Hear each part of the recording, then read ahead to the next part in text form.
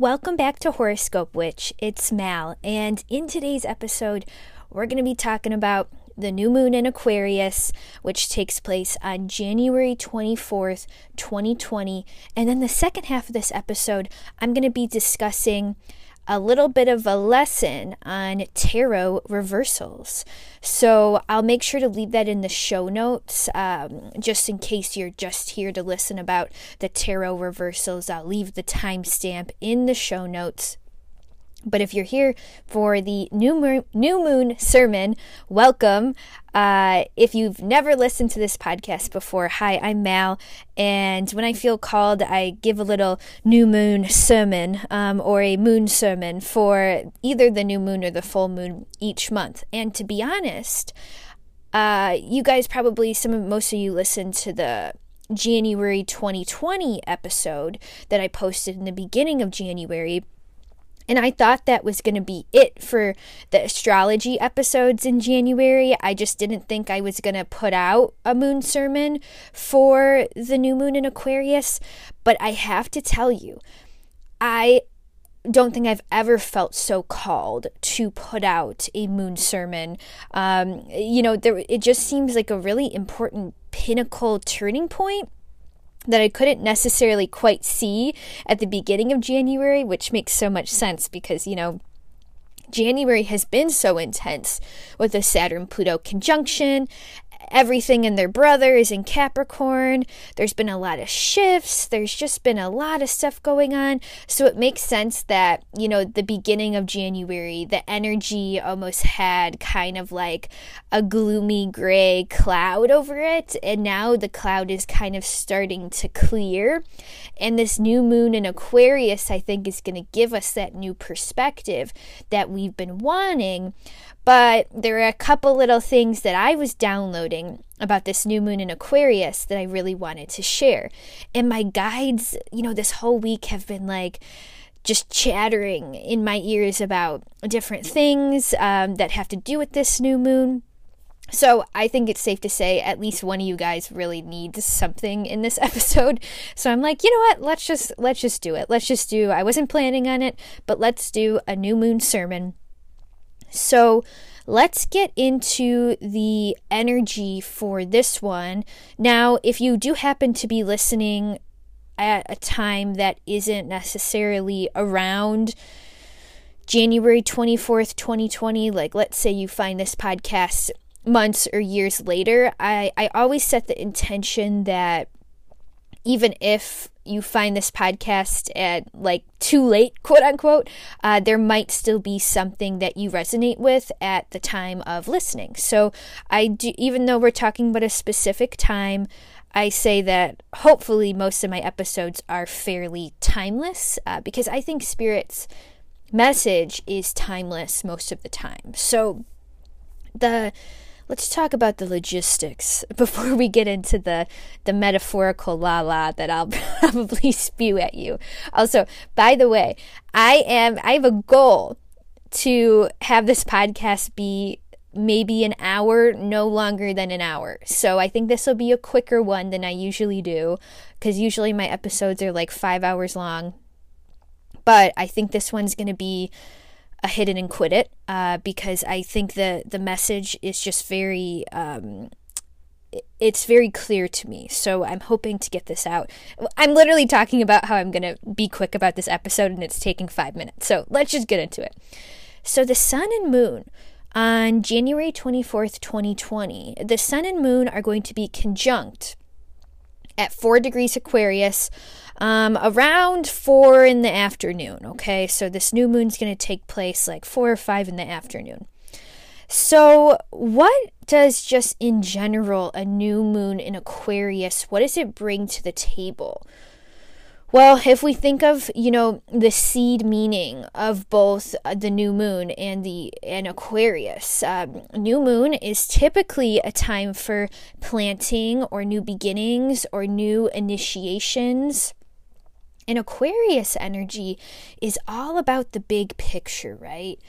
And before I started recording this, I actually got a text from my friend who's a Cancer, and she said, I just want to know when all this shit is just going to clear up. Like, I just want to know when this is going to be clear. Like, when am I not going to be in a place of not knowing? And that kind of seems to me very new moon Aquarius. not to apply, astrology to where it's not wanted. But I think that Aquarius always wants us to focus in on the big picture, right? Because sometimes when we get in a place of like, when is this shit gonna end? Or like, when am I gonna get clear? Or when am I gonna know? Or I just don't know. We kind of lock ourselves into the energy of like waiting, or the energy of uncertainty, if that makes sense. And this moon is all about navigating uncertainty in the best way possible. And when we do have a period of uncertainty, which I think we do definitely have presented to us right now, for the most part, I mean, maybe a couple of you guys are like, nah, like I totally feel certain about where I'm going, but I think the collective in general feels kind of uncertain right now about the shifts that are coming. It's like we can feel it in our bones that we're shifting and we're becoming new and we're transmuting our energy, and we don't quite know where it's going to take us. And we want to know, but we just don't. I think most people are in that arena, right? But with the new moon in Aquarius, we're kind of zooming out. So we're seeing our uncertainty in a new way. And when we zoom out and we use that Aquarius energy, which is all about seeing things from a really zoomed out perspective, the uncertainty doesn't seem that bad, right? Because if we imagine our life as like a timeline, and we're like, it's a timeline from 0 to, let's say, 100. Let's say we all live to 100. From 0 to 100, this period of uncertainty is just going to be a little tiny, block in our whole grand scheme of our life, right?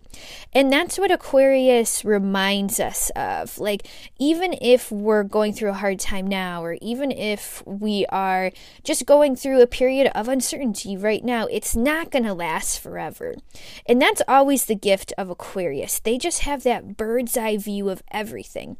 And I think that's why some people, I think I probably talked about this on my old Aquarius episode from last year, but you can probably re-listen to that if you want to know more about the Aquarius archetype in general. But I actually think their kind of zoomed out perspective is where that stereotype of the Aquarius comes from, which the stereotype of Aquarius is like they're detached, they're not emotional, they don't have feelings, which I think that's kind of unfair. And honestly, I've seen a lot of people who have like moon in Aquarius or sun in Aquarius this year, and they've been like, everybody tells me I don't have feelings, but I do. So I don't think that Aquariuses don't have feelings, but I think the reason their stereotype is such is because they have this amazing ability to kind of detach from the emotions, and again, see reality in a completely different perspective. Because if we're just seeing reality from the perspective of our emotions, then reality a lot of the times is going to be filled with despair. It might be filled with low self-esteem. It might be filled with, I'm never going to get out of this. I can't, I won't. This period of uncertainty is unbearable. That's really not what's actually happening, right? That's just, and I'm not invalidating our feelings, because we certainly are feeling those things, including me. We're certainly being a little emo right now about what's coming. However, when we get in that space, although it's painful, and although it is, hard to get to that is kind of an indication that we're only seeing reality from the side of our emotions. This new moon invites us to see reality from a bird's eye view. see reality from a really long-term, zoomed out perspective, okay? So that's kind of the overarching energy of a new moon in Aquarius in general, right? And I think we especially need that energy right now after the conjunctions and the and this and that, and everybody and their brother is in Capricorn, and it's just so heavy, and there's just been a lot of stuff. Honestly, I've had a lot of people, people's pets getting sick, people's family members sick, a lot of just stuff that we don't typically want to deal with. It's just stuff that's stressful and keeps us from centering in on ourselves, right? And this moon isn't necessarily, I don't think there's a bad time for centering in on ourselves, but this moon actually invites us to sort of connect again with our higher selves. Like I always say, we have to have frequent check-ins with our higher selves, because our higher self always knows. Our higher self always has our little compass, and our higher self's compass doesn't always make sense to our human selves.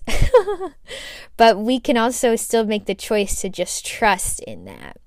Now, this specific new moon in Aquarius, there's a couple different aspects going on too at the time that kind of give it a little bit of an interesting flavor, if that makes sense. So Jupiter, at the time of the new moon, Jupiter, which will be at 12 degrees Capricorn, is going to be sextiling Venus at 13 degrees Pisces. Now, what is a sextile? So I just answered this question to someone. Oh, someone from work was asking me the difference between a sextile and a trine. The way I see it is the trine is two planets having an amazing friendship together. Like they are just BFFs, they are bros, they are in a bromance. They are two planets that are working really well together. A sextile, like Jupiter and Venus sextiling each other today, that's kind of like it's a good friendship, but I would say it's more like a coworker friendship. Like it's not the kind of friendship that you like sleep over at their house and whatever. It's more of the friendship of we're buddies at work. We get shit done when we need to. We have a good line of communication, but we're not necessarily like ride or die like the trine relationship. Of course, this is all subjective. This is coming from my view of the aspects. So the fact that Jupiter is sextiling Venus on the new moon, I think Jupiter, the planet of expansion, and Venus, the planet of the things that we love, they're having a really great conversation about how to exactly do these things.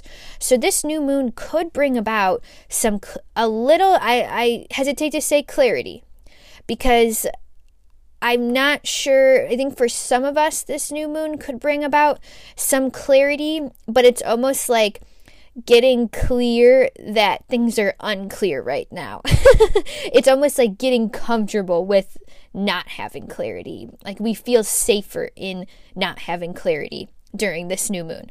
It's not to say this Jupiter sextiling Venus is going to blow our whole worlds open and it's going to road open all the challenges and just show us the way. But it's going to encourage us to dream. It's going to encourage us to dream a little bit. So on the new moon in Aquarius, dream a little bit. Where do you really see yourself going? And I don't just mean career. I just mean like in general. Where do you really want to be? Sometimes we get so confused about where we want to go. What do we want to do? What do we want to be? We get kind of confused and we start to mix up our voice, our higher self, with the other people's shit, right? So I think it's important for the new moon in Aquarius, even if it's 20 minutes, guys, just take 20 minutes. Take a little walk around the neighborhood in silence, no podcast, okay? Put this on pause. No, no podcast, no music. 20 minutes in silence, however you want to do that in, or whatever form you would like to spend this 20 minutes in silence. It could be meditation. It could be stretching. It could be walking. But just kind of get clear and really, that's where we kind of get clear about what it is that we really want, right? And I think sometimes too, this is coming through, this kind of indecisiveness that we sometimes feel in life, when we feel really indecisive and we're just flailing around and we're like, one day we want to go east, one day we want to go west, one day we want to wear purple, the next day we want to wear blue. You guys get me, I'm being facetious. But, when we're changing our minds every 5 seconds, that's not actually a great place to be for manifesting. And if we're in this indecisive, changing our minds every 5 minutes kind of energy, that actually means that we are taking into account too much information that is not our own. And I also, from my limited experience in being a professional reader, I've dealt with a lot of people who are having indecisive moments, right? I mean, sometimes when you go to a psychic, it's because you feel indecisive about something. I've kind of realized that I think the root of indecisiveness a lot of the times is because we're taking into account too many people that are not us, right? We're not actually asking ourselves, what do we want? What would make me happy? And I saw this on Instagram somewhere, some Instagram and I'm going to butcher it. And I totally related to it, because how many times are we so concerned about our actions, how they're going to affect others and how others are going to feel about our actions, and is someone going to like this, or is someone going to accept me for this, and this new moon actually brings us back to, well, are you going to like yourself if you make that decision? Are you going to be able to live with yourself if you go down that road? Are you going to like yourself? Are you going to accept this about you? Because when we're actually making decisive choices and we're like, yes, that's where I want to go, when we're in that momentum and when we're in that space, that actually means that we are really in touch with what it is that we want, and we're having a really clear connection to our higher self, right? And we can't do that. We can't have a good connection with our higher self if there's too much clutter, if there's too much baggage from everybody else, right? Now, I'm not saying that it's not necessarily a good time to, if you really need to, have a conversation with a trusted friend, let someone know about your issue that you're having, get it off your chest or whatnot. But I will say, one of the things that I think we have to be careful about right now is almost like talking about our issues too much. And because a lot of us are flailing in indecisiveness, right? By talking about it too much and by kind of, focusing on it every single waking, breathing moment, we're focusing on what is wrong or what we need to figure out. Guys, that's not a good way to figure it out. Focusing on what you need to figure out for like 24 hours a day is not going to get you clarity, actually. And I think that's what this sort of Jupiter sextiling Venus is reminding us, to get out of the monkey mind and go more to the higher self, that dreamy mind, that sort of part of yourself, that childhood part of yourself too, that inner child part of yourself that really believes that anything could happen, right? Anything is possible. And if you're shaking your head and you're being like, Mal, she's such a motivational speaker, optimist, glass half full. I'm not like that. I can't believe that anything's possible. I get it, and I know I'm annoying, but also, you're not God. How do you know? How do you know what's possible? How do you know that could never happen? And deciding it's never going to happen is the easiest way for it never to be happening, right? So that's what Jupiter and Venus kind of reminds us during this new moon. We may have this spark of optimism. So it's like that idea or that dream suddenly feels like it could be possible somehow, some way. Don't try to bring it down to earth yet. Keep it in the astral, but just have that in mind, because that's going to be some kind of key about how to move forward and how to get clarity. Now, there's another thing going on that's not the best. Now, although Jupiter is sextiling Venus, Venus is also going to be squaring Mars, and Mars is going to be at 14 degrees Sag. So, in general, the really patriarchal, stereotypical astrological view of Venus and Mars is women are for Venus, men are for Mars. Venus and Mars don't like each other. When they're in a square, what kind of aspect is that? It's like a breakup aspect, or it's like a bad aspect for couples or whatnot, right? That's like the heteronormative kind of interpretation of Venus square Mars. But I think on a higher level, Mars is about action and the divine masculine, and Venus is about the divine feminine. So the fact that Mars and Venus on the day of the new moon in Aquarius are kind of having a little bit of a terse conversation, that's kind of meaning I think we might be a little bit imbalanced within our own masculine and feminine energy. Perhaps some of us are not doing enough with our divine masculine. Perhaps I think actually most of us are probably doing too much from the masculine and not enough from the feminine.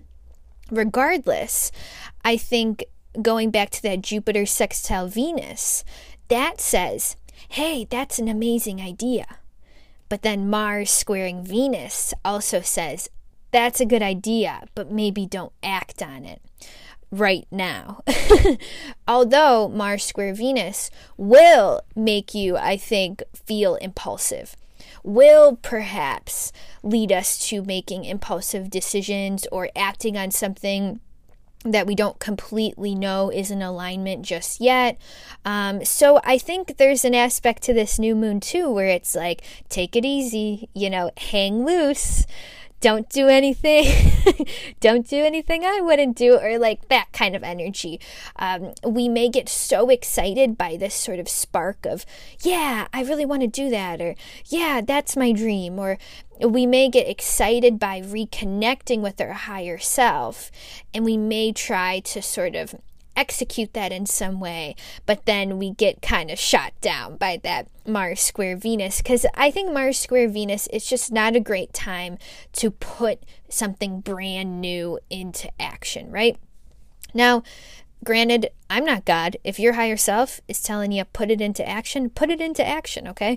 Don't let me rule your life, of course, but that's just kind of the general viewpoint of a Mars square Venus. Now, going back to the fact that the sun and moon are conjuncting at 4 degrees Aquarius.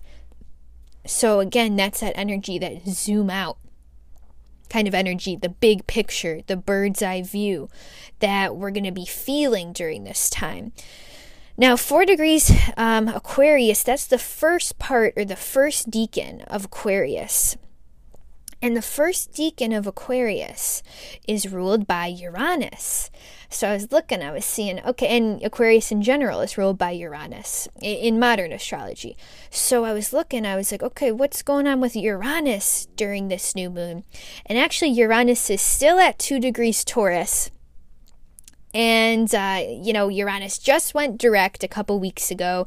I think he's still kind of flailing his arms. He's still kind of like, the jail cell opened and I'm ready to be set free.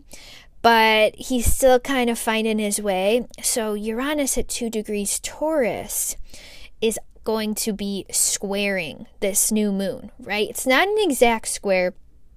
I guess we can count it. But regardless, I mean, the moon actually will square Uranus in Taurus that day. So the moon will go from 0, 1, 2, 3, 4, 5 Aquarius and will square Uranus along the way. But the sun's pretty set in 4 degrees Aquarius that day. I'm looking at my astrology wheel, so that's why I was kind of like, wait a second.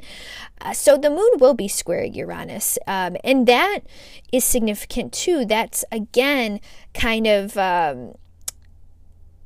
it's reiterating what I already said about that impulsiveness. There might be a little bit of an impulsiveness when it comes to this new moon. Uranus squaring the moon, that tends to put our emotions in the driver's seat, especially also when we have a Mars squaring Venus in the sky too. So we got a lot of squares going on that are kind of telling us, take it easy. Don't act on those emotions. Like, take a lap. Take a few minutes. Take a deep breath. Think before you speak. Think before you do. It's going to be a little bit difficult because, again, we have very earthly energy going on that's like, do it, act on it. And then there's another part of this new moon, that Aquarian part of the new moon, that's like, no. The big picture. This is what's going on. The big picture. It's kind of like Kermit and like Dark Kermit in like the memes. Like, like there's this darker Kermit like coming in and like it's like, do it, make the impulsive decision, like get up and bounce or like do something crazy. And then like that other Kermit is like, no, like there's something else to be had. We don't have the full story yet. We're still getting the full story, but it's going to take all of Aquarius season for us to get this full story. So don't forget, we're just literally on the first page of the Aquarius story. Let Aquarius season unfold, and we're going to get little pieces here by there. You just have to be patient, okay?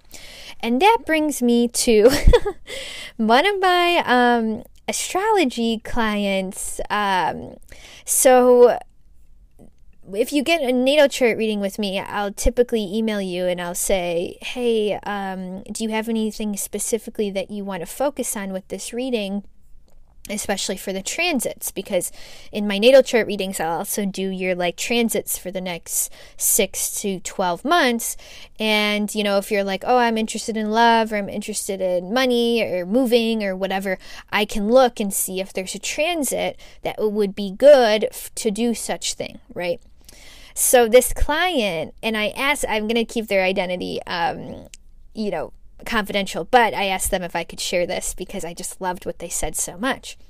But in their question, they said, let me find it. Oh, shnikes. So this person said, hey, Mal, not sure if it's too late to ask, but I have planned some scheduled positive uncertainty in my life between X and Y. Any insight that you would have would be greatly appreciated. So if you didn't quite catch that, yes, this person said they have planned some scheduled positive uncertainty in their life. And I was like, that is the most genius thing I've ever heard. It kind of feels to me almost like a planned tower moment in a way, like they're planning a tower moment. They're like, I know that this period of my life, I'm planning for uncertainty. And in a way, that kind of rang true for me, especially for February in general. And I'll stay true to what I said in the beginning of this year in the January 2020 episode. If I'm remembering correctly, I said that January and February, we're still going to be finding our way. In March is kind of be like go time. March is going to be like actually the start of the new year. And I did say that, and I feel like it's still ringing true to me. And that's why I think February is actually a really good time to, as my client said, plan some scheduled uncertainty. Now, in their email, they weren't necessarily talking about February. They were talking about later in their life or in this year. But that whole phrase, planned scheduled uncertainty, just seemed so liberating. Because if we have some uncertainty planned for February, that would actually be a great thing, right? That would maybe even take us out of this vibration of like, oh my God, what am I going to do? I have to figure this out. All this shit's weighing on me. I've got so much shit going on. I can't, if we're in that sort of like, I want to call it 7 of Cups, but like a really shadowy 7 of Cups. If we're in that really like shadowy 7 of Cups uncertainty, it's really hard to find our way out of that because, again, we're in that space of indecisiveness. We're in that space of clutter. We're in that space of sort of not knowing, and that not knowing can sometimes cripple us. However, if we sort of use February as that sort of scheduled positive uncertainty, if we sort of let February be, we sort of have this radical acceptance of, I don't know what February has to bring. I don't know what this new moon is initiating, but I'm excited and I'm just going to embrace the uncertainty. And I'm just going to like go at it and see what this uncertainty has to hold for me. That's an amazing way to deal with the energy of uncertainty, right? And that's also very Aquarian, right? So I think the word uncertainty, it's sort of, it has a really bad connotation, right? And that's, I think, partly, even, especially if you're American, it's pretty shameful to not know what you're doing, right? Like if someone asks you, like, what are you doing with your life? Or like, what do you do? And you say, like, I don't know, I'm figuring it out or something. There's like a certain undertone of shame to that because in like our like capitalist machine kind of thing that we're like faking and that kind of thing, like you want to know what you're doing because successful, quote unquote, successful, achieving, extroverted people who function really good in a capitalist society, they always know what they're doing, right? They always have a plan. There's a point A to point B to point C to point D. There's a 10-year plan. There's no room for uncertainty because if you have room for uncertainty, you just don't know. Like, that's kind of our conditioning, right? In a way, I don't think I'm like, maybe I'm over dramatizing that. But like, I don't think I am. Like, am I? DM me if I'm over exaggerating that. But I think actually there's so much beauty in a period of uncertainty. There's uncertainty, all that really means is unlimited potential, right? Actually, it's really beautiful if we can say, I'm leaving space for uncertainty in February and I'm going to see what comes in. I'm going to see what I find in that uncertainty. Because when I don't have my every move planned, and when I don't get crippled by my indecisiveness, and I kind of just go with the flow, I'm able to stay present in the best way possible and deal with this uncertainty in a really beautiful way. And I'm able to see it as a gift. And that's what I would advise for February too. You know, it's not to say that all of us will be feeling this. I'm sure there's again, like I said, I'm sure there's a couple listeners who are really like, nope, I don't resonate. Like but I think there's a chunk of us that are probably really feeling this. Like, I really don't know where 2020 is going to take me just yet. I really don't know if I'm going to go this way or that way. I really don't know how I'm going to get to point A to point B. So February, don't panic. And when you are panicking, I want you to take that Aquarian energy to heart and really zoom out. Zoom out. And really start to see that this uncertainty is actually a gift for you to connect to your higher self, connect to what it is that you truly want.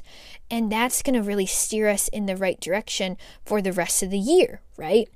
And actually, when I was kind of tuning in, I don't know if any of you guys watched my little Reiki session that I did on IGTV, But in that, I told us to sort of imagine an image of our issues, and then imagine the image sort of transforming into something else that sort of resolved the issue.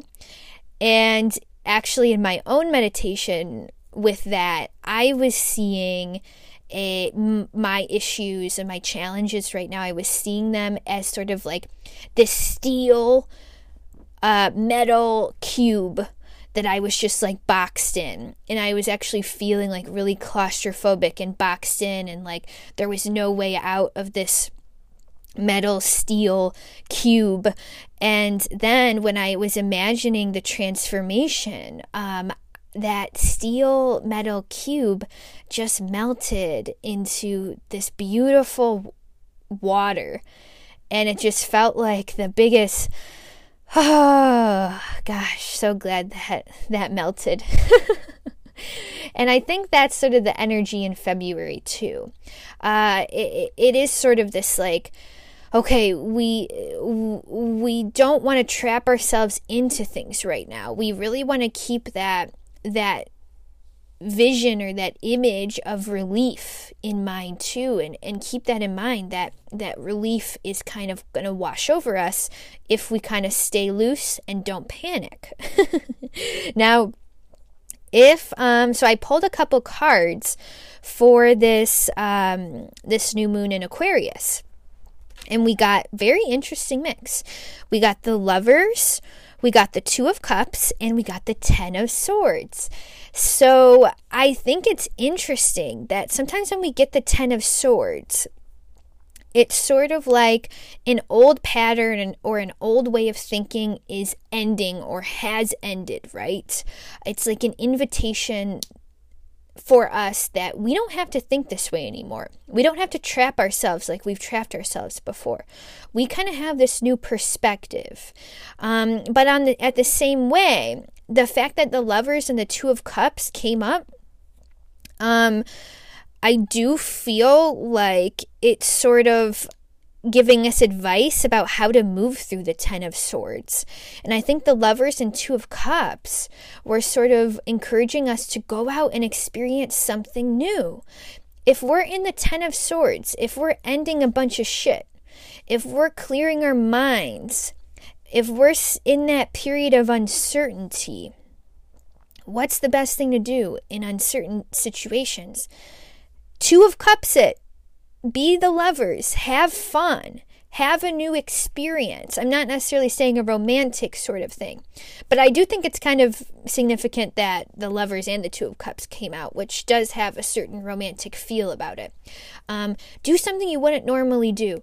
We change our perspective by experience, and actually when we're having fun and when we're enjoying our lives to the best way we can, and when we are just making the best out of uncertainty and not letting it bring us down, and still finding a way to like laugh and meet new people and have new experiences, that is going to completely lead us into the certainty without even trying, if that makes sense.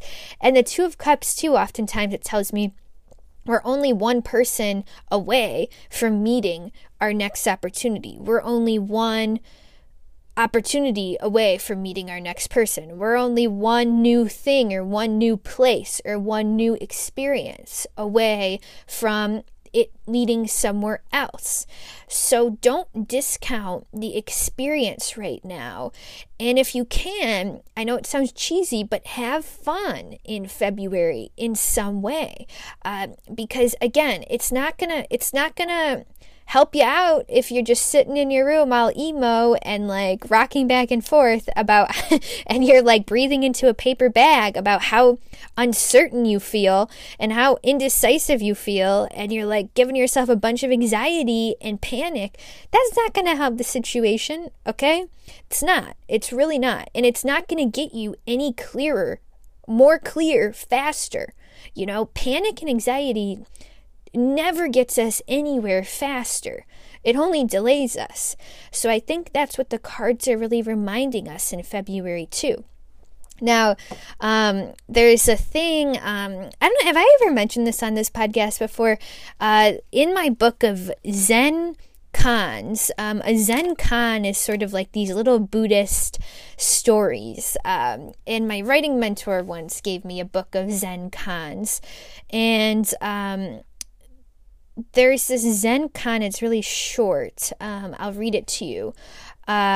So this little story, it has to do with a monk and sort of this monk in training. His name is Tozan. So it says, a monk asked Tozan, "How can we escape the cold and heat?" Tozan replied, why not go where there is no cold and heat? Is there such a place?" The monk asked. Tozan commented, "When cold, be thoroughly cold. When hot, be hot through and through." And then the explanation says, heat and cold cause discomfort. They represent troubles in life. When troubles arise, what should we do? If one can escape, fine, but many of life's problems cannot be escaped. Where is the place of no trouble? Zen says, become one with trouble. When the day is hot, don't cry, oh hot, what shall I do? Take the heat and be in it instead of complaining or trying to escape it. Whatever it is, if we become totally one with it, we become the master instead of the victim. So that whole when you're hot, be hot, when you're cold, be cold thing, I gotta say that perspective is one of the reasons I was able to do a lot that I've done in my life. Even in Malaysia, when I was physically exhausted from the heat there, I would literally remember that, be hot, be cold, be cold. So when I literally felt hot and I had sweat dripping out of my eyeballs, and I was teaching 20 Malaysian kids in a 95-degree classroom, I would literally just have to accept the heat. And honestly, it made it more bearable. And by the end of the year, the heat didn't bother me. Was I still sweating? Absolutely. But I actually kind of liked it. And I got completely used to it. And that whole mind game, although we can take that, beyond temperature. If we're feeling uncertain, just be uncertain. Don't try to figure your way out, when it doesn't feel natural. And I think almost all the times that we're uncertain, there's a reason for it, right? So if you're kind of feeling panicked this month, remember that when you're hot, be hot. When you're cold, be cold. Can you just accept where you are? And maybe, just maybe, that'll kind of get your way out of it faster, right? So the last thing I wanted to say about the astrology of essentially the first quarter of 2020, January 12th through February 16th, every planet is direct, right? And then on February 16th, Mercury goes retrograde. And it's going to go retrograde until March 11th. Then there's another period, March 11th through March 11th through April 24th. That chunk of time also, all the planets are direct. So, Spark Notes, there's really only a little over 2 months of 2020 where all the planets are direct. And I make that point not to scare us, because certainly we can still get shit done and things can happen when planets are in retrograde. But I'm saying this just so we can mark our calendars again, January 12th through January 12th through February 16th, and March 11th through April 24th. Those 2 chunk of times, every planet is direct. So if we can use those 2 chunk of times really well, that's going to be good, because that's, again, all the planets are direct. any other time this year that's not in those two chunks of times, something is in retrograde. And again, that's not like a total manifestation killer. It's not to say that we're not going to be able to get anything done, but I'm just putting that out there. And we'll get more clear on that as the year goes on. And the last thing I wanted to do before we get into the tarot lesson, is I'm going to do some bibliomancy for us. So if you don't know what bibliomancy is, shout out to Heather, because me and Heather do this all the time. So bibliomancy is basically using a book as your mode of divination. So you can grab literally any book that's on your shelf or in front of you, and you can flip it open and put your finger somewhere without looking, and then, wherever your finger has landed is sort of like your message from the universe, right? So actually, I often do bibliomancy with my Bible or with my Quran or any other religious text that I have. But I have in here, in my hands as of right now, I have the Herder Dictionary of Symbols. Symbols from art, archaeology, mythology, literature, and religion. So this is a whole book of symbols, right? So I'm actually hearing I'm only supposed to pick 2. So if you can right now, taking a deep breath, first into the number 1.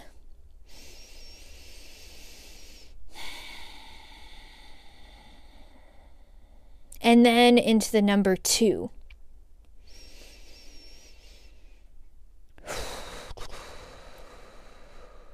Okay.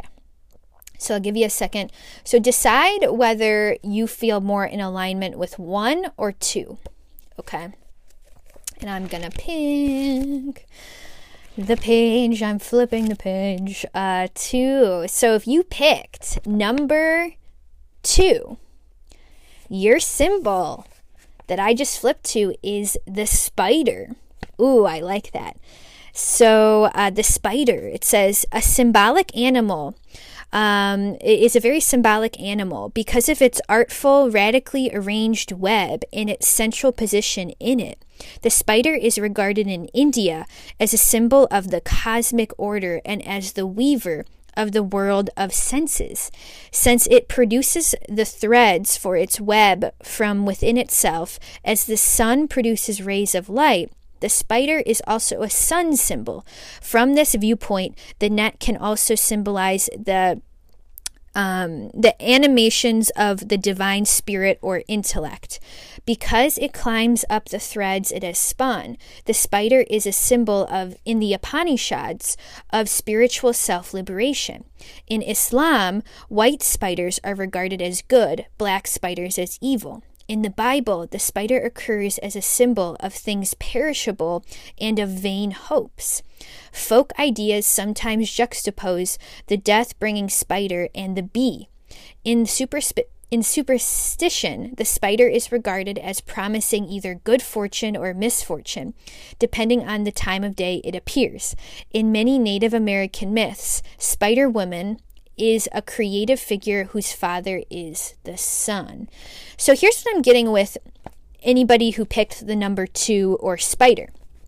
I'm actually getting that sort of like weaving your web thing is very important right now. And that whole image of the spider being in the middle of the web, it's kind of reading to me a lot like almost the justice card. Kind of like you reap what you sow. You have created what you've created in this moment. And everything in your life right now is sort of like you're kind of sitting in this web. And I'm also getting sometimes right now, sometimes the web, the spider only catches as many bugs as, how am I trying to say this? The spider's web is only as good as how many bugs it catches, right? Because if a spider weaves its web really good and really tight, it's in this really beautiful thing, it's going to catch more flies. It's going to catch more things, and then it has the spider has more things to eat later, right? So if the web that you currently have going isn't catching you anything, then maybe you need to weave a new web, right? Or maybe there needs to be some repairs to your web, or maybe there's a gaping hole in your web that you're like ignoring, but because you're ignoring it, it's sort of like, hello, you're gonna go hungry. Like, not really, but figuratively. So that's what I'm getting with the people who have picked 2. And let's go with where is number 1 here? Actually, here. Okay, so number 1, if you pick number 1, you got the club. The club is a weapon for striking or throwing, made of wood or occasionally metal. It is frequently a symbol of brutal force. In antiquity, it was attributed to Hercules. In medieval and Renaissance representations of virtue and vice, it is an attribute of bravery. When in the hand of a half-clad fool, it represents folly. And the picture they have is sort of Hercules with the club riding into the sun. So if you want to Google Hercules and his club, you should. So I think the message I'm getting with those of you who picked number 1, the club, I think there is something... I'm kind of getting like strike while the iron's hot. So even if like there's a period of uncertainty in your life at the moment, sometimes we just need to like plunge into that uncertainty, especially if we know it is right. So it's kind of like this like almost demolition or demolishing sort of image I'm getting too with a club. And also, I'm thinking also of the 5 of Wands, which is a card where I know all the 5 people in that card, they're all kind of holding a big stick, but we could say they're holding clubs, right? And they're all sort of like taking each other down and battling each other. And maybe essentially there is a conflict that needs to be had for those of you who have picked the club, but maybe you're kind of balancing with like, how much is this conflict worth it? Now, if we delay conflict for too long, that's when things get ugly, right? That's when we kind of blow up and we hurt people in the process. So don't delay your conflict too long. If there's an issue that needs to be addressed, address it. Strike while the iron's hot. This could be about anything. This could be about setting a boundary. This could be about putting in your 2 weeks notice. This could be anything. Feels there seems to be an underlying energy with this one of avoidance. So if none of that is resonating, it's something that has been avoided. And it could be anything. It could be something as simple as you've avoided cleaning out your closet for too long and now you have all this shit in your room, or you've avoided looking at your taxes because it's going to be bad news, like whatever it is. Actually, there's liberation in facing what has been avoided for so long. That's the message I'm getting if you picked the club. All right, guys, hope you got something out of this new moon in Aquarius sermon, and the next segment's going to be about tarot reversals, so I'll be right back. Hey guys, welcome back. Remember when I said in the beginning of this episode that this was only going to be an hour, and we're already at like 53 minutes? That's fun. So let's just get into the tarot reversals, and I just have to get over myself because I don't know. I think my podcast listeners, they must like long episodes.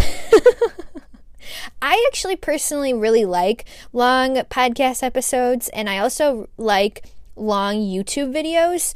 And when I see a podcast that's like 5 minutes long or something, or like a YouTube video that's 5 minutes long, like I typically don't want to listen to it. And I don't know if that's just me, but I'm like, if you have really something to say to me, it better be like 2 hours long. No, I think I'm just like justifying my blabbermouth, but let's just get into the tarot reversal. So some of you guys have been requesting some more tarot content, which I totally appreciate, and I want to give to you guys some more tarot content. So if you have any more ideas about tarot content that I can produce for you all on this podcast, let me know. And also, hint, hint, at the end of this episode, there'll be another tarot content place, Patreon, that you can find me at. So we'll talk about that at the end of the episode. But anyways, tarot reversals. I posted on Instagram, what are your questions about tarot reversals? And I got a few questions, and I think this is an interesting topic to talk about, and here's why. In my viewpoint, I think every tarot reader has a different way of reading reverse cards. I don't think there's a uniform way to do it. There's no right and wrong when it comes to tarot reversals. But because every single reader has such a different way of doing it, it can be really intimidating as a beginner reader to figure out what the hell do I do with reversals, because like this lady's telling me this thing and the other person's telling me this thing, and I just don't know where to go with it, and I don't know what resonates for me. So my purpose in this segment of tarot reversals is to present you with quite a few different routes of where you can sort of go with how you read reverse cards. So I will tell you a little bit about how I read reverse cards, but it's definitely not from the standpoint of you need to do it this way and it's the only right way. I'll share what I do, but again, this podcast isn't about me sharing what I do and getting you to do it. It's more about me sharing a whole bunch of perspectives and you finding little bits and pieces of what resonates with you and then putting it together from there for yourself, especially if you've been confused about reverse cards. Now, if that's your case, great. If you are a professional or a more advanced tarot reader, I still think you'll get something out of this episode, because I'm going to present a whole bunch of perspectives when it comes to reverse cards, and you may very well resonate with something new that you never thought about before. So that's my intention. And I think one of the best things I ever first heard about reverse cards, I don't necessarily remember who said this. I think it might have been Tatiana Tarot. I think it was her, and she's literally like my favorite tarot person ever. Like if I ever met her, I would like die. So I think it was her. She said something along the lines of, even if the card is upright, the reversed meaning is still implied. And once I heard that completely gave me this whole new perspective about the cards in general. Because I think to a beginner reader, and someone actually asked this in the little questions, in the DMs in my DMs on Instagram, someone asked, are the upright cards just the opposite of the reverse cards? And I think that question is really valid, because I think that's what we tend to think when we're first starting tarot. We think, okay, the upright card is the good, quote unquote, the good meaning, and the reverse card is the quote unquote, the bad meaning. And actually, I do find that perspective quite limiting. I'm not saying it's completely wrong, but I think it's limiting. And I think when we limit tarot to just good and bad meanings, then we kind of lose the purpose of tarot, which isn't really about good and bad. It's really just about life and its lessons, if that makes sense. So when I first heard Tatiana Tarot, if I'm not mistaken, say, even if the card is upright, the reversal is still implied, that really gave me that new perspective, and I no longer had to think that the upright was the only good way and the reverse is the bad meaning, because that also made a lot more sense too. Because sometimes in a reading, I would have all the cards upright, but the person I was reading for, they'd be going through a really hard time. And, and my intuition would be giving me hits about, their hard time. And if we're thinking that the reverse cards mean bad, then, the whole reading should have been reversed, right? But it wasn't. Everything was upright, but that person still was having a hard time. And I think still that goes back to the sense that the upright card still carries the meaning of the reverse card. And the reverse card still carries the meaning of the upright card. It just means that the person is sort of juggling the meaning in a new way. At least that's the most basic interpretation I can give you of card reversals, right? But I think even getting more deeper into it, I think another simple way, this is another thing from another tarot guru, not a tarot guru, but Lindsay Mack, who doesn't know who Lindsay Mack is. She also gave me a little bit, not me personally, of course, but when she talked about tarot reversals at some point in her podcast, Tarot for the Wild Soul, she also kind of mentions that the card is technically always upright, but you are the one who's in reverse to the energy. So that's another theory that I've resonated with in some way, right? And I do buy into that. So if we get a reverse card, it's not that the card is in reverse. It's not that the card doesn't like us, but we ourselves are in reverse to receiving the energy, right? So a quick example of that would be the Two of Cups in reverse. It's not to say that we'll never find love. It's not to say that the cards are like, you're always going to be unlucky in love. It actually might be saying something about how we are in reverse to meeting someone, or we are in reverse to receiving a new opportunity, or whatever it may be. So I think that's really valid, and often the reading does come off like that. So I thought I'd mention those two theories that were something that really helped me when I first got started with figuring out what reversals mean to me. But the one thing I will say is that I think one of the reasons not everybody knows exactly what reversals mean to them is because they're not tapping into their intuition enough. And I think there's something completely intuitive about reversals that for me at times, maybe it's just because I'm a Pisces with this Mercury and Aquarius of mine, but sometimes I even have trouble putting into words how exactly the reversal card comes to me. Because when I look at a reverse card, I'm like straight up intuitive. Like I'm just like, okay, what could this mean? And it never means the same thing twice. And that's pretty across the board for me with tarot in general, especially when reading for others. I don't have like solid, solidified meanings for every single card. I have an idea, of course, about what they mean to me. And of course, I've studied extensively the meanings of the cards from other people's perspective, and I know what they mean from a teacher's perspective and from a student's perspective. But when it comes down to reading for others, I actually throw that all out the window, and I'm just like, all right, what do we got, Spirit? Like, I'm gonna leave this to you. Like, this isn't my job. It's actually my job in a reading to get out of the way and let Spirit kind of take over and talk through the cards. So I think there is an intuitive aspect to the reversals too, especially the reversals. Because again, like I said, I've never gotten the same reverse twice. Even if I have 5 readings in a row where each person gets the Hermit in reverse, the Hermit in reverse is going to mean something different for each and every one of those people, because there's probably different cards around the Hermit reverse. There's a different person in front of me, etc., etc. You guys get it. In general, if you're a super baby beginner tarot reader, I would recommend learning the basic upright meaning of the cards before dabbling in the reversals. In my experience, learning the cards really well first, and then the reversals just came naturally.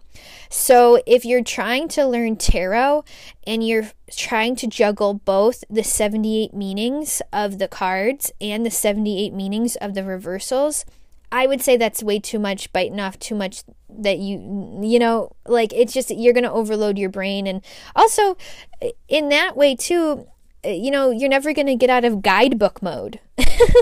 Like, I mean, certainly there's nothing wrong with using a guidebook, and I use my guidebooks all the time for my personal readings for myself. But if you do really want to like know the cards for yourself, sometimes we have to put the guidebook down and really listen.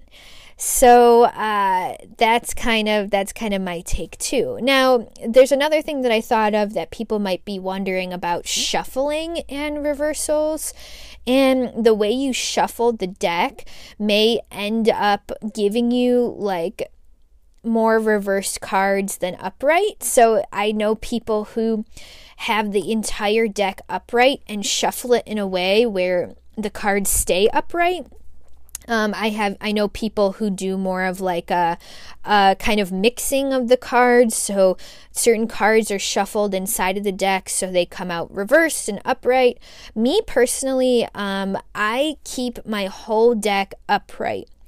And the way I shuffle, if you ever have seen me shuffle on Instagram, I kind of do like the sort of the cards flying out method. So I'll have all the cards upright, I'll shuffle, and if a card flies out reversed, that's when I know. That's like a blaring sign from spirit for me. Like if a card flies out and lands in reverse, I know that card is in reverse, if that makes sense. Like that is spirits telling me like, take a look at this, like this is something that's really pinnacle to the reading, like but certainly other people do it different ways. So think about how you shuffle and how your reversals actually are reading and coming out. Okay, and did I already say this? You don't need to read with reversals. I know a ton of readers who don't use reversals, and that's totally fine. And I think that goes back to what I said in the beginning. Within the upright card, the reversed is still implied. So you could totally go your whole tarot reader life and not read the reversals. And honestly, I kind of resonate with that. And like I said, for me in a reading, because of the way I shuffle, if something comes out reversed, that's actually kind of rare. So that gives me an extra meaning, like if that makes sense. Like I make it so that the reverse cards are sort of rare and special, so that I know when one comes out, it's really serious, versus having like on the reg, I have like half my cards reversed and half my cards upright, and I'm shuffling. Not saying that's wrong at all, but that's, for me, it kind of makes the reading a little bit too complicated. But again, there's other readers who do that, and it works just fine for them. So the kind of tarot reversal theory that I wanted to bring up, it actually comes from the book Tarot Tells the Tale by James Rickleff. And I'll read you their bio. James Rickleff, a certified tarot master, is a former member of the board of directors of the American Tarot Association, and for many years he has been a featured speaker at the Los Angeles Tarot Synopsism. He also is a freelance writer.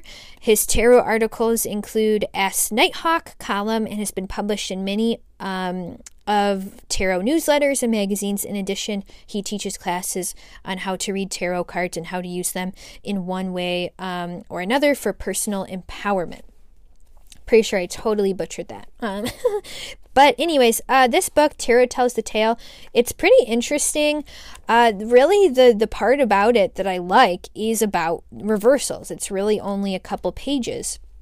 And I'm going to spark notes it for you right now.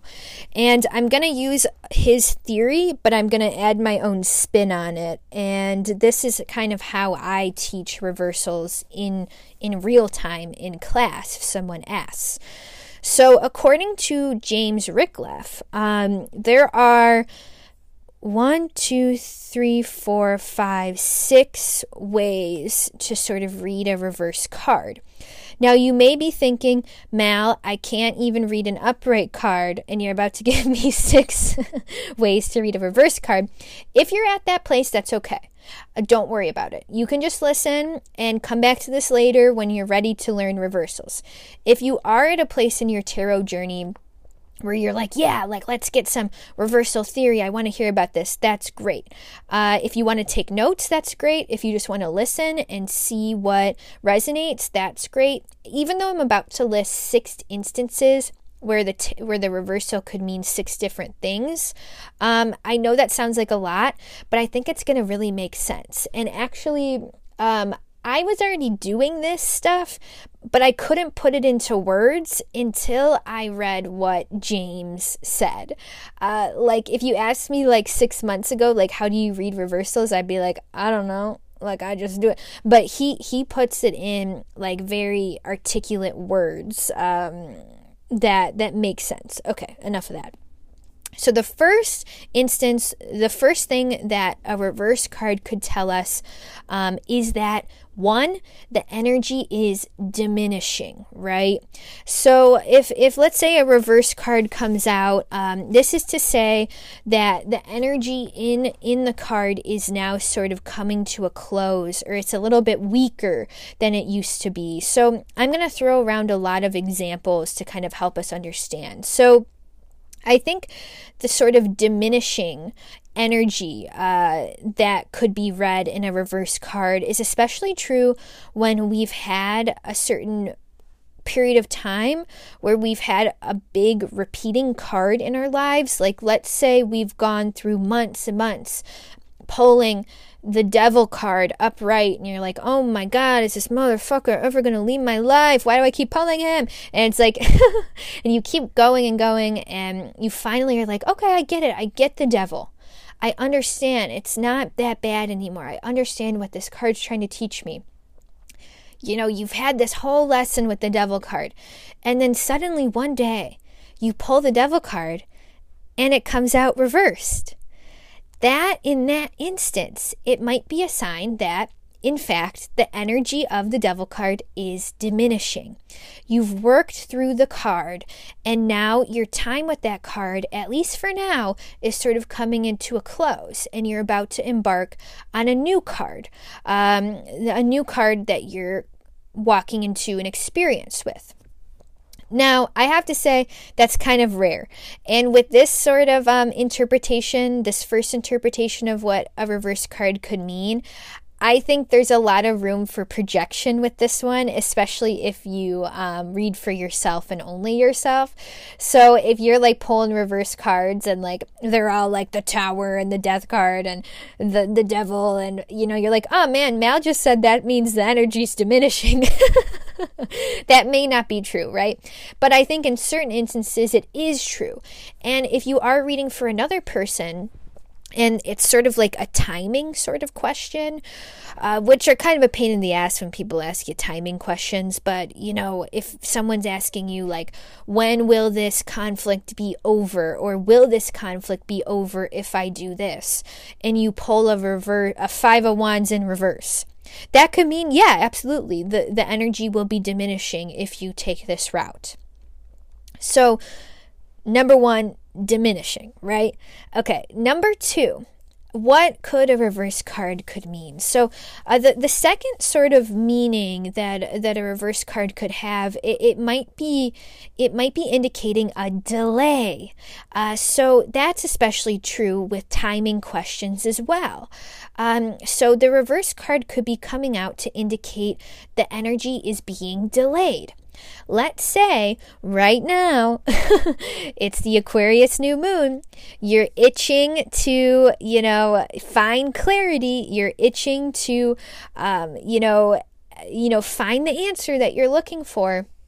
Maybe you're getting a lot of reverse cards because your answers or your experience is being delayed for a reason, right? Now, this delay theory also comes into play when we're asking a timing question as well. So if we're asking a timing question like, should I leave my job? And let's say the Magician in reversed comes out, we know that the Magician upright is a lot about taking action. It's a lot about manifesting. It's a lot about doing rituals to sort of signify what our actions are representing. It can be an invitation to do literal magic, to sort of put our goals into the astral. It can be a lot just about harnessing the divine masculine. But if we're asking, should I leave my job right now? And the Magician in reverse comes out, that could indicate it's coming, but it's delayed. It's not the right time to take action. But again, that's a very specific instance. And I would actually advise against asking yes or no or timing questions, especially if you are a beginning reader. I typically don't ask the cards yes or no or timing questions. Once in a blue moon I will, but really not typically. And I find that, like, if we are wanting to really ask a yes or no question, or even a timing question, I think there are other modes of divination that are better for this. For instance, the runic alphabet, I think, is better for yes or no questions. I think if you're into the pendulum, which is my least favorite divination tool, that can be okay for yes and no questions. But tarot, not a good place for yes or no questions, because tarot is very rich. The meanings cannot be oversimplified. And when you oversimplify the meaning, you kind of do the tarot an injustice, right?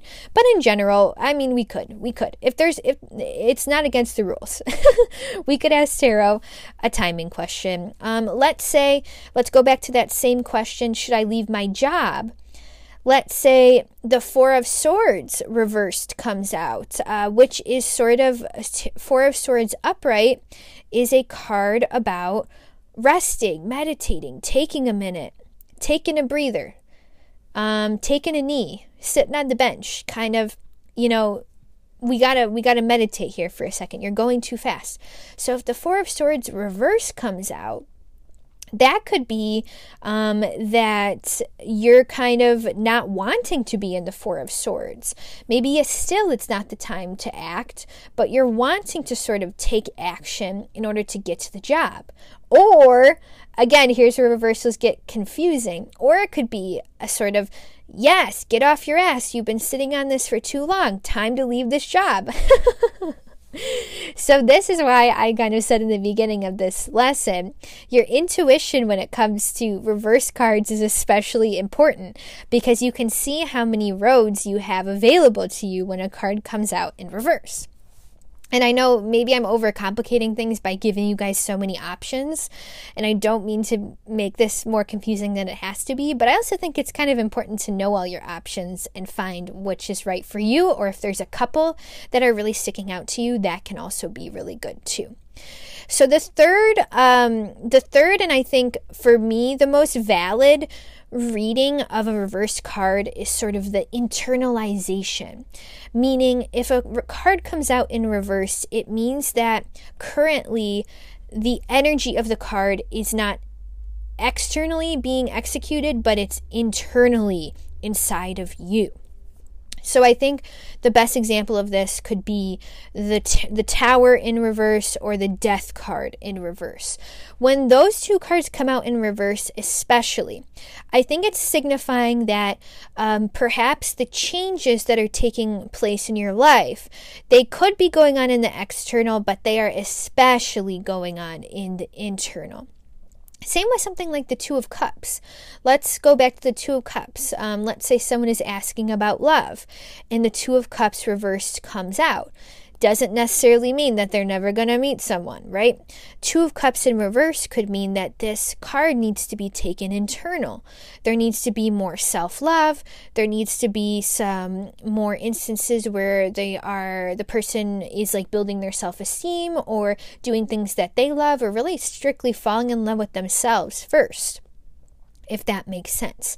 So it's just a sign that the card is sort of operating in the internal emotional realm. Maybe the person is is still juggling with this energy. It's just not outwardly apparent. The fourth way we could take a reverse card is a reverse card being a projection. So I think this is something that we have to be careful about, especially when we're reading for ourselves. And I also think especially when we're reading the court cards. When something comes out in reversed, it could be a sign that we're projecting the energy outwards, right? So let's take a court card in reverse example. Let's say that you're really pissed at your partner because they just won't take action on something, and they're just not getting it together, and they're not doing what they need to be doing. And you keep pulling the Knight of Pentacles in reverse. And you're like, oh, that bastard, they just won't get their shit done. Okay. So that can be an example of how we can sort of project the meaning of the card onto someone else when it really is our own issue. Maybe there are certain things in our lives that we need to be taking action on, but we are sort of distracting and avoiding by only focusing on what our partner needs to be working on. That could definitely be an example of how we can project the meaning outwards. This could be true too. I think with the High Priestess in reverse is kind of coming to me as a good example. If we're getting the High Priestess in reverse, that could be that we are just addicted to psychic readings. We're going to psychic readings left and right. We're asking a lot of people about their opinion, about what we're doing. We don't know where to go. We don't know what to do. And we're just searching for someone else's intuition. The High Priestess in reverse reminds us, you're just as good as whoever psychic you're going to see. Your higher self is just as knowledgeable. Maybe try connecting with yourself and your own intuition instead of projecting that outward, and maybe you will find the answers that you seek. Okay. And I also had a question from a listener. Do you look at which way the person in the card is facing for clues as well? And I would say yes, especially when it comes to the court cards. But really any card that has a person, especially if what she means is the cards, if they're sort of on the table or whatever, you can literally see how some cards kind of look like they're looking at each other, and maybe some other people are looking away from each other. That can be an indication too of the reversal and the upright and how it's playing out. I would say especially that's important with the court cards. I'm constantly taking that into account when more than one court card is on the table. I'm like, all right, how do the court cards look like they're getting along? Or are the court cards facing each other? Are they sort of looking away from each other? Is one reversed? Is one upright? Because court cards tend to mean either us or other people, right?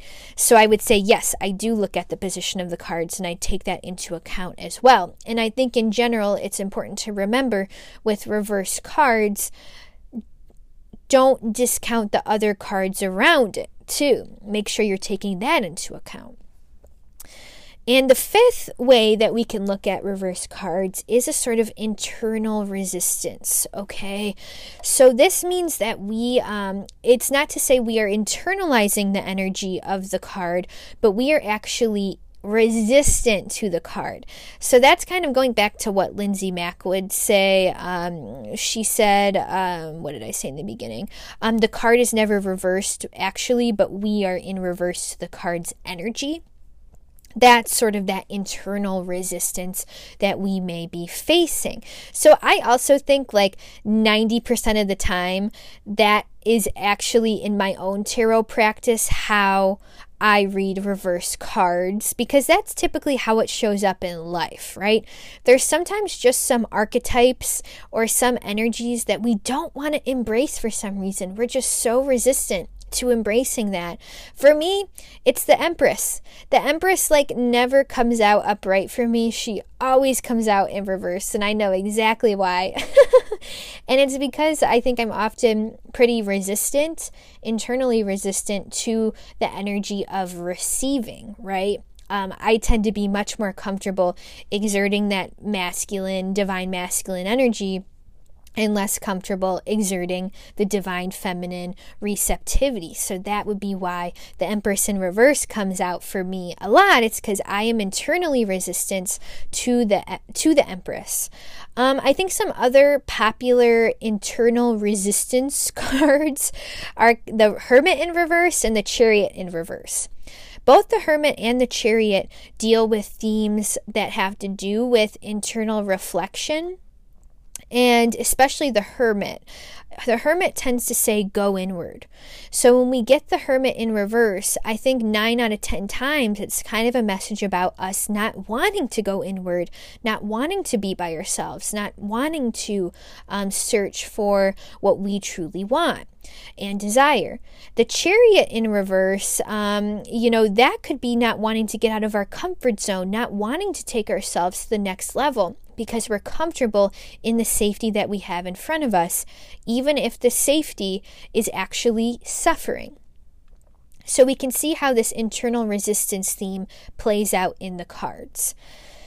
And finally, one of the last, I think, it's not the last and final way we could ever read a reverse cards, but one of the last theories that James Ricklefs talks about with the reverse cards is the external block, meaning that a reverse card could represent an external block in our lives. Now, this doesn't come up for me very often, especially for other people. I think most of the time we are our own block, but there certainly are some readings where there is an external block, and that can all be all the more frustrating, because if in a reading for yourself or for another person, a reverse card is coming out as an external block, then you're gonna have to kind of be a little bit of a you're going to have to find a way around that too. You might have to ask Spirit, how do they deal with this external block? Or what's the best way of going about this? Should they face it? Should they not? So that's the kind of issue when an external block comes in a reading.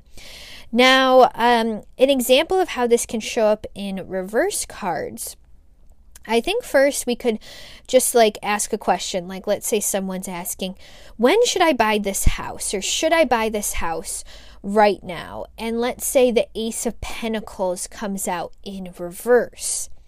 That kind of tells me that there might be an external block when it comes to buying this certain house. Maybe there's a timing thing that's off. Maybe there's a money thing that's off. Maybe there's another party that's competing and sort of putting in higher offers than you're willing to pay. That could be an example of how an external block comes in within a reading. There's also sort of should I move my business to a new city? Let's say you get the 7 of Pentacles in reverse. That tells me maybe the person is ready, but maybe the universe isn't ready. And that can happen too. I think a part of the universal energy right now is that we're ready to maybe make a change, or we're ready for clarity, but the universe isn't ready to give us the clarity that we want. And that can also be an external block. I had another question here, which is am I going to win this court case? And I said 5 of Swords in reverse. That could also be kind of an external block in the sense of maybe you're not going to win the court case, but you could change your mindset and sort of take what you can get and walk away and not spend any more time on it, because you internally somehow feel that this isn't going to go wrong, and you can keep your hopes, this is going to go wrong. You can keep your hopes up that you're going to win, but at the end of the day, deep down inside that maybe you're being a little too cocky, or maybe you're being a little too unrealistic, and to kind of, collect what you can, get what you can out of it, and maybe lessen the blow of a certain loss. Now, that's just one example, right, that I was thinking of, but that could be a way we sort of look at an external block in a reading. So again, just to recap, a reversal could indicate a diminishing energy, a delay, an internalization of the card, a projection of the card, internal resistance, or an external block. So that, knowing those things, that really helped me kind of verbalize exactly how I read reverse cards. Because again, I was kind of doing this naturally, but I didn't exactly know that I was doing it until James Ricklefs kind of put it into perspective for me. So I hope by sharing his perspective, this kind of helped you. And even if you didn't resonate with some of the things that I was saying, and you're like, nah, Mal, you're making it too complicated, I just think it's this. That's perfect, okay? Because the point of this episode or this segment wasn't to sort of tell you how to read reverse cards, but it was sort of to give you an idea and a little bit of a array of things to choose from when it comes to reading reverse cards. So I hope it helped in some way, and I think that's about it for today. Now, before I wrap up, I wanted to say that I already mentioned this in the beginning of this segment, but I released a Patreon. So if you are interested in more content from me, I basically made a Patreon that is a sort of secret Horoscope Witch YouTube channel where I post about tarot, and I give more tarot lessons like this, and it's my plan to release a couple new videos per month. So I'm really excited about this. I also gave you guys a poll on Instagram, and I said, what would you rather see my Patreon be, astrology content or tarot content? And it was pretty much 50-50, and I actually think a lot of you said both. So for now, my Patreon is going to be majority tarot content, but as the year progresses, my Patreon content will expand.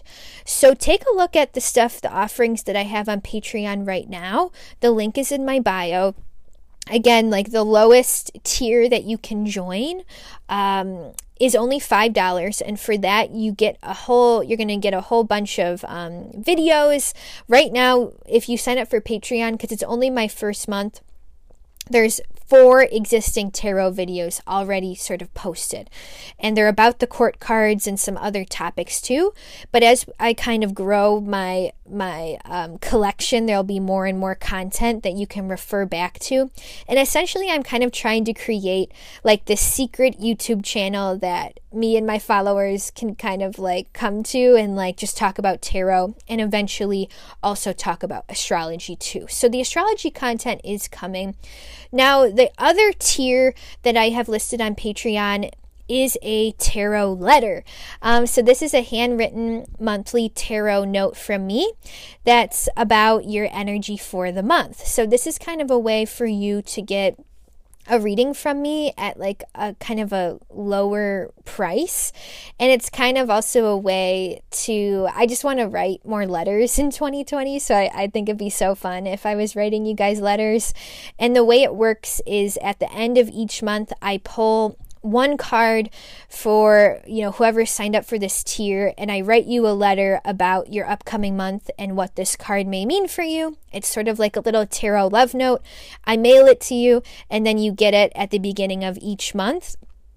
And you get to carry that letter around with you as the month progresses and see how your kind of card unfolds. So it's essentially kind of like a tarot letter subscription, and I think it's going to be really cute. So if you're interested in that, check that out. And more Patreon stuff to come. I'm totally available for your feedback. One more thing. February, I am rebooting my website. And I'm also teaching an in-person tarot class in Chicago. Because of these two things, I'm not going to be offering many distance natal chart readings in February, but that offering will be back in March. So if you're itching to get a natal chart reading from me, hang tight until March. If you do have a natal chart booked with me in February and you're a distance client, don't worry, your booking is safe. We're still going to do it. It's just for anybody else who's interested in booking a natal chart reading in February. I'm essentially following my own advice and leaving space for a little bit of uncertainty, but I'll definitely be back in March, and I can't wait to be back and read more of your charts. So thank you guys so much for listening. This episode is twice as long as I wanted it to be, but what are you going to do? Have a wonderful new moon in Aquarius, and I'll talk to you guys next time.